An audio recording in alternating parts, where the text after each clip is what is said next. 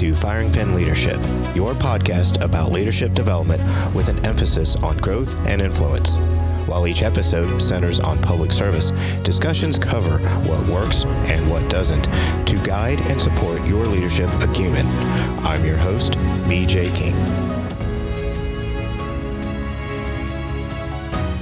On this episode, my daughter Erica wants to see what it's like to interview and edit an episode for a podcast. Let's see what you think. BJ King. What do I call you?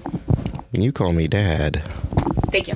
Do you have any family or friends in law enforcement? If not, how did you get involved in law enforcement? Or are you in law enforcement yourself? I am in law enforcement myself, and I have quite a few relatives that have been and currently are in law enforcement themselves. Okay, before I get on to next questions, I have a quick question. What got you into law enforcement? So years ago, when I was about 9, and my mom was working up at a county sheriff's office part-time as a cook, I would sit in the dispatch jailer area where it was the front entrance area, and there was this trooper that came in and said, "Hey, you want to look at my car?" I said, "Well, yeah." And we walked out, and I got a personal tour of all the car. Keep in mind, I was already liking the idea of law enforcement because when I was sitting in the lobby, I saw how the cops acted and all their stories and everything that was important to them that they wanted to talk about there in the office. So I was already liking it. And then when he said, "Do you think you want to do this when you grow up?" I said, yeah. Okay, why do you think there aren't much supporters of law enforcement? Well, right now, and where I'm at, I am real certain that there's a very strong support of law enforcement because the community that I work in, they understand the importance of what law enforcement is. However, in other areas around the U.S., they don't respect the idea of what law enforcement is because that's an authoritarian type role for which someone has to say, "No, you're not going to do that." And then that comes accountability. There are two perspectives that I have on why there's not much support. One, that law enforcement is the control aspect. I mean, it's the executive branch of the government anyways. On top of that, you have people who already don't appreciate the idea of what the government does. So someone has to be the persecutor, and that would be law enforcement. Along with that, you have people who don't like to be told no and have to live to the standard of society of just being safe. That's all we're concerned about, is we just want people to be safe. And that's not happening in some areas, and they're reaping the rewards for that. They're dealing with that in their own way. So the lack of support comes from two ideas. One, people already not liking it, and two, having to be held accountable. And when you put those two together, when you have to be held accountable when you don't want to by an institution that doesn't support you and whatever lifestyle you choose, then there's a whole bunch of anger. Does that answer your question? Yes. Okay. What is your personal perspective of law enforcement? So at first, before you wanted to become a cop, what did you think, how did you think of cops? Did you think they were scary? Did you think they were cool? Did you think they were bad? Did you think they were good? I think because my exposure to law enforcement at such an early age had shaped me into the idea of not ever being fearful of law enforcement, of actually understanding and respecting what they do. I mean, the idea is that it provides a level of income because it's a service that's necessary. However, I can't really speak much about what it was like before because I was just a little kid. So for someone to think that always be drawn to it, and then finally at 16 they thought, you know what, that's something I want to do, and before that, had to get all their energy out and not like law enforcement and run from the cops and whatnot. That was never me. I think that my experience is that it was always in the back of my mind from when I was young. So I didn't have to worry about that at all. Okay. Do you think people should be afraid or think anything bad about law enforcement? If so, or if not, why? The only time people should be afraid of law enforcement is when they know that they have done something very, very dangerous. That's the only time they need to worry about law enforcement, because that law enforcement is going to stop them. That is what their goal, their purpose is to preserve the peace, to provide order in the chaos. And if there is something dangerous out there, we may have to up the ante a little, but it's in order to stop it right in its tracks. If someone is fearful of the cops, well, that's unfortunate. I get it, because again, if people aren't used to being held accountable for the smallest violation of the law, and they and they get a little fearful, I respect that as well. However, that's not what we're here for. We're not here to invoke authority in that and take advantage of that. We're not bullies.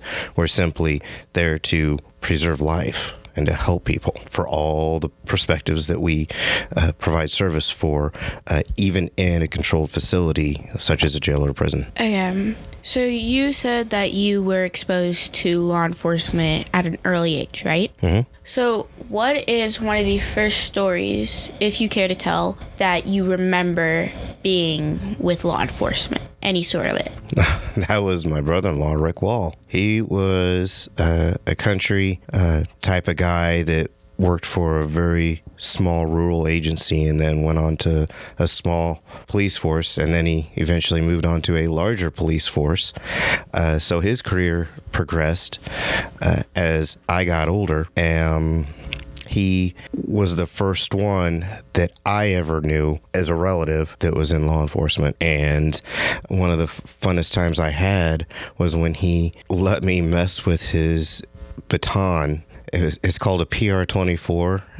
It's a long stick with a handle, and there's a whole lot of training that goes with it. But he just said, here, and I know what he was doing. He was waiting for me to knock myself out with it as you fling it around. But that was the first one. And when I graduated from the academy back in 2000, I was very, very pleased, very lucky, and extremely appreciative for the fact that he was there to be at my graduation and the after graduation dinner. Did you knock yourself out? No, I did not knock myself out. And I didn't hit myself. I may have hit myself on the hand or on the forearm a little bit as I was moving, but I didn't, or hit it, and I definitely did not hit myself in the head. Okay.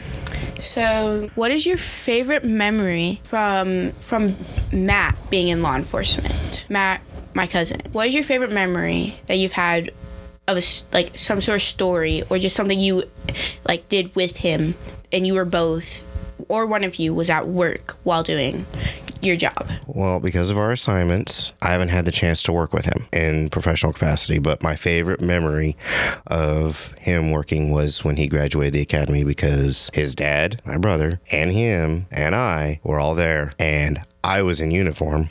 So there was a picture of the three of us all in our Class A uniforms. Okay, what about Joe? What was your favorite memory with him about law enforcement? I know you've had a lot of great memories. There are a lot of great memories. So before I went to the academy, I did a ride along with him. And as you know, he was a patrol deputy for another agency, the one that Matt's at now. And the very first ride along I did a few with him. And the very first ride along in the morning, it was a nice sunny summer day. It was like a Saturday, if I remember right. And we had just got in the... we already got in the car. We just stopped at the office to get a bag cell phone, because it was back then. Everyone had to pick up their cell phones that were in a bag. They were very large. And he handed me the cell phone bag. And as we are getting on this roadway and I am leaning forward to put the bag phone on the floorboard, he ends up making a U-turn. So my head almost hits the dashboard. I went, whoa, and didn't realize that. And then he had a traffic stop right then, and he knocked it out really fast. And then we drove around, and we had to take care of some sort of disturbance or a paper service of some sort. And then later we met with here's the cool part. We go on a 2-lane blacktop highway, and we meet another cop in the highway coming at us. And so we stop and we both roll down our windows. Now, my thinking, being young, was, all right, we're going to come up with a plan. We're going to figure out, who has a warrant or what's, some sort of strategic planning. We're going to go after somebody, And I was all set up for some quick business discussion that Joe and this other deputy was going to have. That's not what happened. The very first thing, as the windows went down and both cop cars come to a stop facing across from each other, the deputy says, "I hungry. What are we doing for lunch?" And I go in my mind, really? So that shaped my mind that not everything was got to get the bad guy. It was, we are still employees. We still have lives. We still have fun and joke. But that was my very first ever experience that was able to gear down the intensity that I thought was always the norm in law enforcement, like cops. So you always thought they were serious? Yeah, more so, yes. Like coming up, because I thought that was the prime time to have a plan. It was the very first time to meet up, kind of thing, after things had slowed down, after the couple things that had already done, and that's not the case at all. And that made me open my eyes a bit that this is even more for me. Okay, so you work for Buchanan County, correct? Yes. So, before you became sergeant, what was one of the favorite memories that you've had ever before you became sergeant? I'm sorry, there are a lot. Can you just tell us one good one? Or it could be one that you are really embarrassed to say. No, I'm not going to tell the ones I'm embarrassed to say. Yeah. There's way too many of those. No. I think one story that's in my mind right now was me contributing my part very, very effectively in the very early stages of a double homicide investigation. That will be one that will always stick with me, and only those that were there will know what I did. That was lucky because they saw what happened, and it was like, oh, this is real. This is big. There was that. Another time that was one of my new favorite stories was, some time ago, there was a pursuit of a stolen Ryder box truck that was involved in a carjacking, and numerous agencies were pursuing this stolen box truck, and it ended up coming into our county. And I didn't think anything of this. I was like, I don't know. This is weird. And then first chance I had to see the parade of lights led by a stolen truck, I went, oh, this is real. All right, we're doing this. And in the process of this pursuit, I end up being the primary vehicle behind the truck twice. Once it was all by myself. Another time, I was very close as the tires were smoking and it was catching on fire and all that. And then I realized, hey, this is just like on Cops. But I didn't think of the song from the theme song. And I was so mad at myself. I was like, I so would have said that song to myself, but I didn't think of it. I just said, this is just like Cops. And then, but the best part of not only just being in this extremely large and very important pursuit was that because of my own initiative and my training, I was able to start negotiations for when the guy was barricaded because he wasn't talking to anybody, and then he ends up seeing me, and I took a different perspective to where he would while he was extremely agitated, and I started that dialogue and I got that going for a little bit. So I was very, very lucky that not only did I get to go hot and heavy in a pursuit, but also go ahead and get the guy talking so that we could come to a safe conclusion. And we did several hours later. Okay. So after you got promoted to sergeant, what would you say is one of your favorite memories? I know that hasn't been long, but if you could think of any. Oh, and this isn't nearly as exciting as my last stories that I had, but the best part of being a sergeant was learning how to be a sergeant. And the reason why I say that is because for over 20 years, I was a line level employee. Yeah, I took some leadership roles and supervisory perspectives on things. If the actual one that was a supervisor was not present, that I could go ahead and provide that informal guidance, but now it is on me. And for me to be entrusted to that extent to where if things crumble, it's because of me. If things are successful, I had a hand in it, but it's because of them. And the reason why I say that is that it's leadership in practice. Yeah, there are theories, but it was a practical growth perspective for me to be able to go ahead and obtain that skill set of guiding people and ensuring that they're safe and making sure that the mission, the policies, the laws, and any other expectations from the higher ranks above me as well as myself, are executed properly to those that are below me. I have to make sure that that's communicated. And for me my favorite part is that I've had to learn where my voice is in that perspective. And because it's not that far, I know that I've done some fun stuff. I've taken over some things that were pretty nice and all that. But the fact that I've learned how to communicate what's important to those that need to be reminded what they already know at times is really, really the best favorite part right now. Okay. What is something that the public does that drives you crazy? One thing that drives me crazy is when a little kid is walking by or something and the parent says, "Oh, you better be good or the cop's going to get you, going to take you to jail." That's annoying. Now I come up with, yeah, maybe, because we'll probably go get ice cream, because they're trying to create a narrative that is not supportive of law enforcement. And I get that they're wanting the respect of the authority, but I also understand that they're the authority and they're not passing that buck to where they're the better parent than I am the better cop. So that's what drives me nuts, is when someone says, "You better be good or that he's going to get you." Like, that does no good. We want them to run to us if they are in trouble, not the, "Dang, I guess no matter what, I'm going to be in trouble if I'm anywhere near cops." No. So that's what drives me nuts. Okay, so you were a school resource officer for Mid-Buchanan, correct? Mm-hmm. What is your thought on school resource officers before you were? Well, first, a funny story. When I went through the academy many years ago, I made the solid decision, I'm never going to be a school resource officer. There's no way I'll ever be in a school. And what happened is I thought that I was going to be able to keep hold of that decision, just like, hey, I'm going to make sure I'm going to be a cop. Apparently, I didn't have that strong will. What I did have was the opportunity to engage an important demographic and have a lot of fun and guide the idea of those kids that, no, I'm not taking you out for ice cream, but I will be sure to walk with you if you're having any troubles.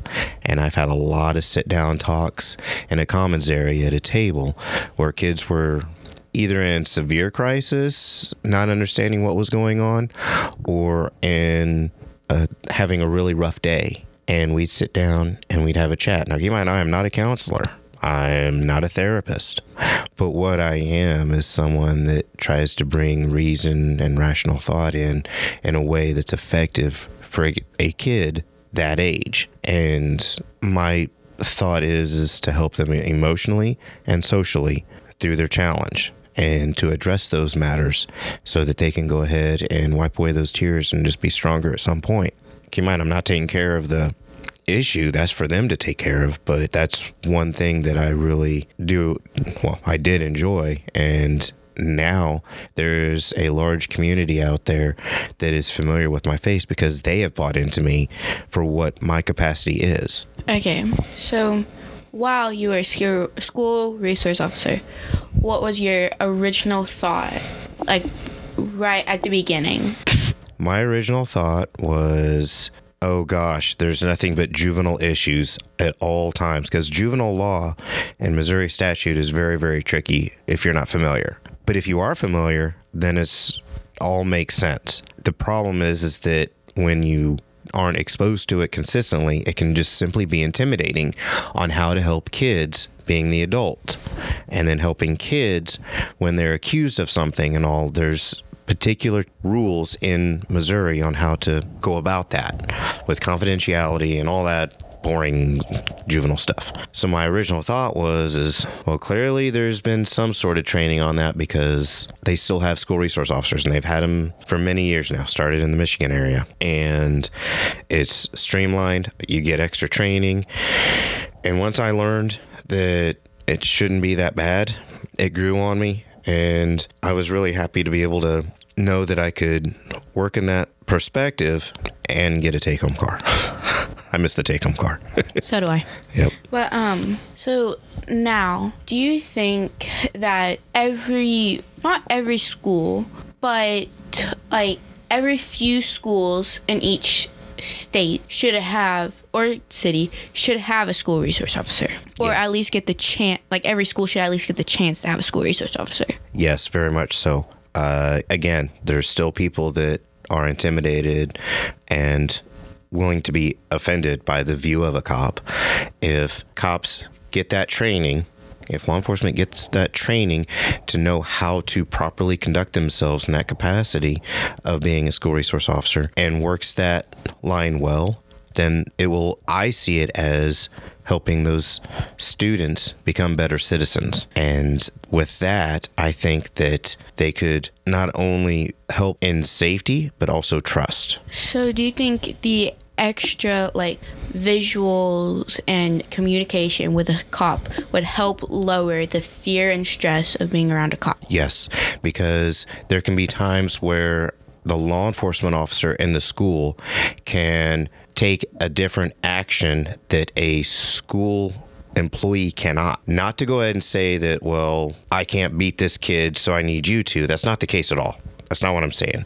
What I'm saying is that when a law enforcement officer has a different set of policies and rules to work by, a school administrator doesn't have a cop car out there. It's like, hey, if you're good for 2 days, I'll let you come out and I'll let you see my car up close. I'll let you sit in the driver's seat and turn on the lights. Sometimes that's all it takes for a kid to be good. And if that's something that can reach through to help the kid with better conduct, and there's success there. Okay, so do you have anything that you think should be added in the whatsoever? I don't know.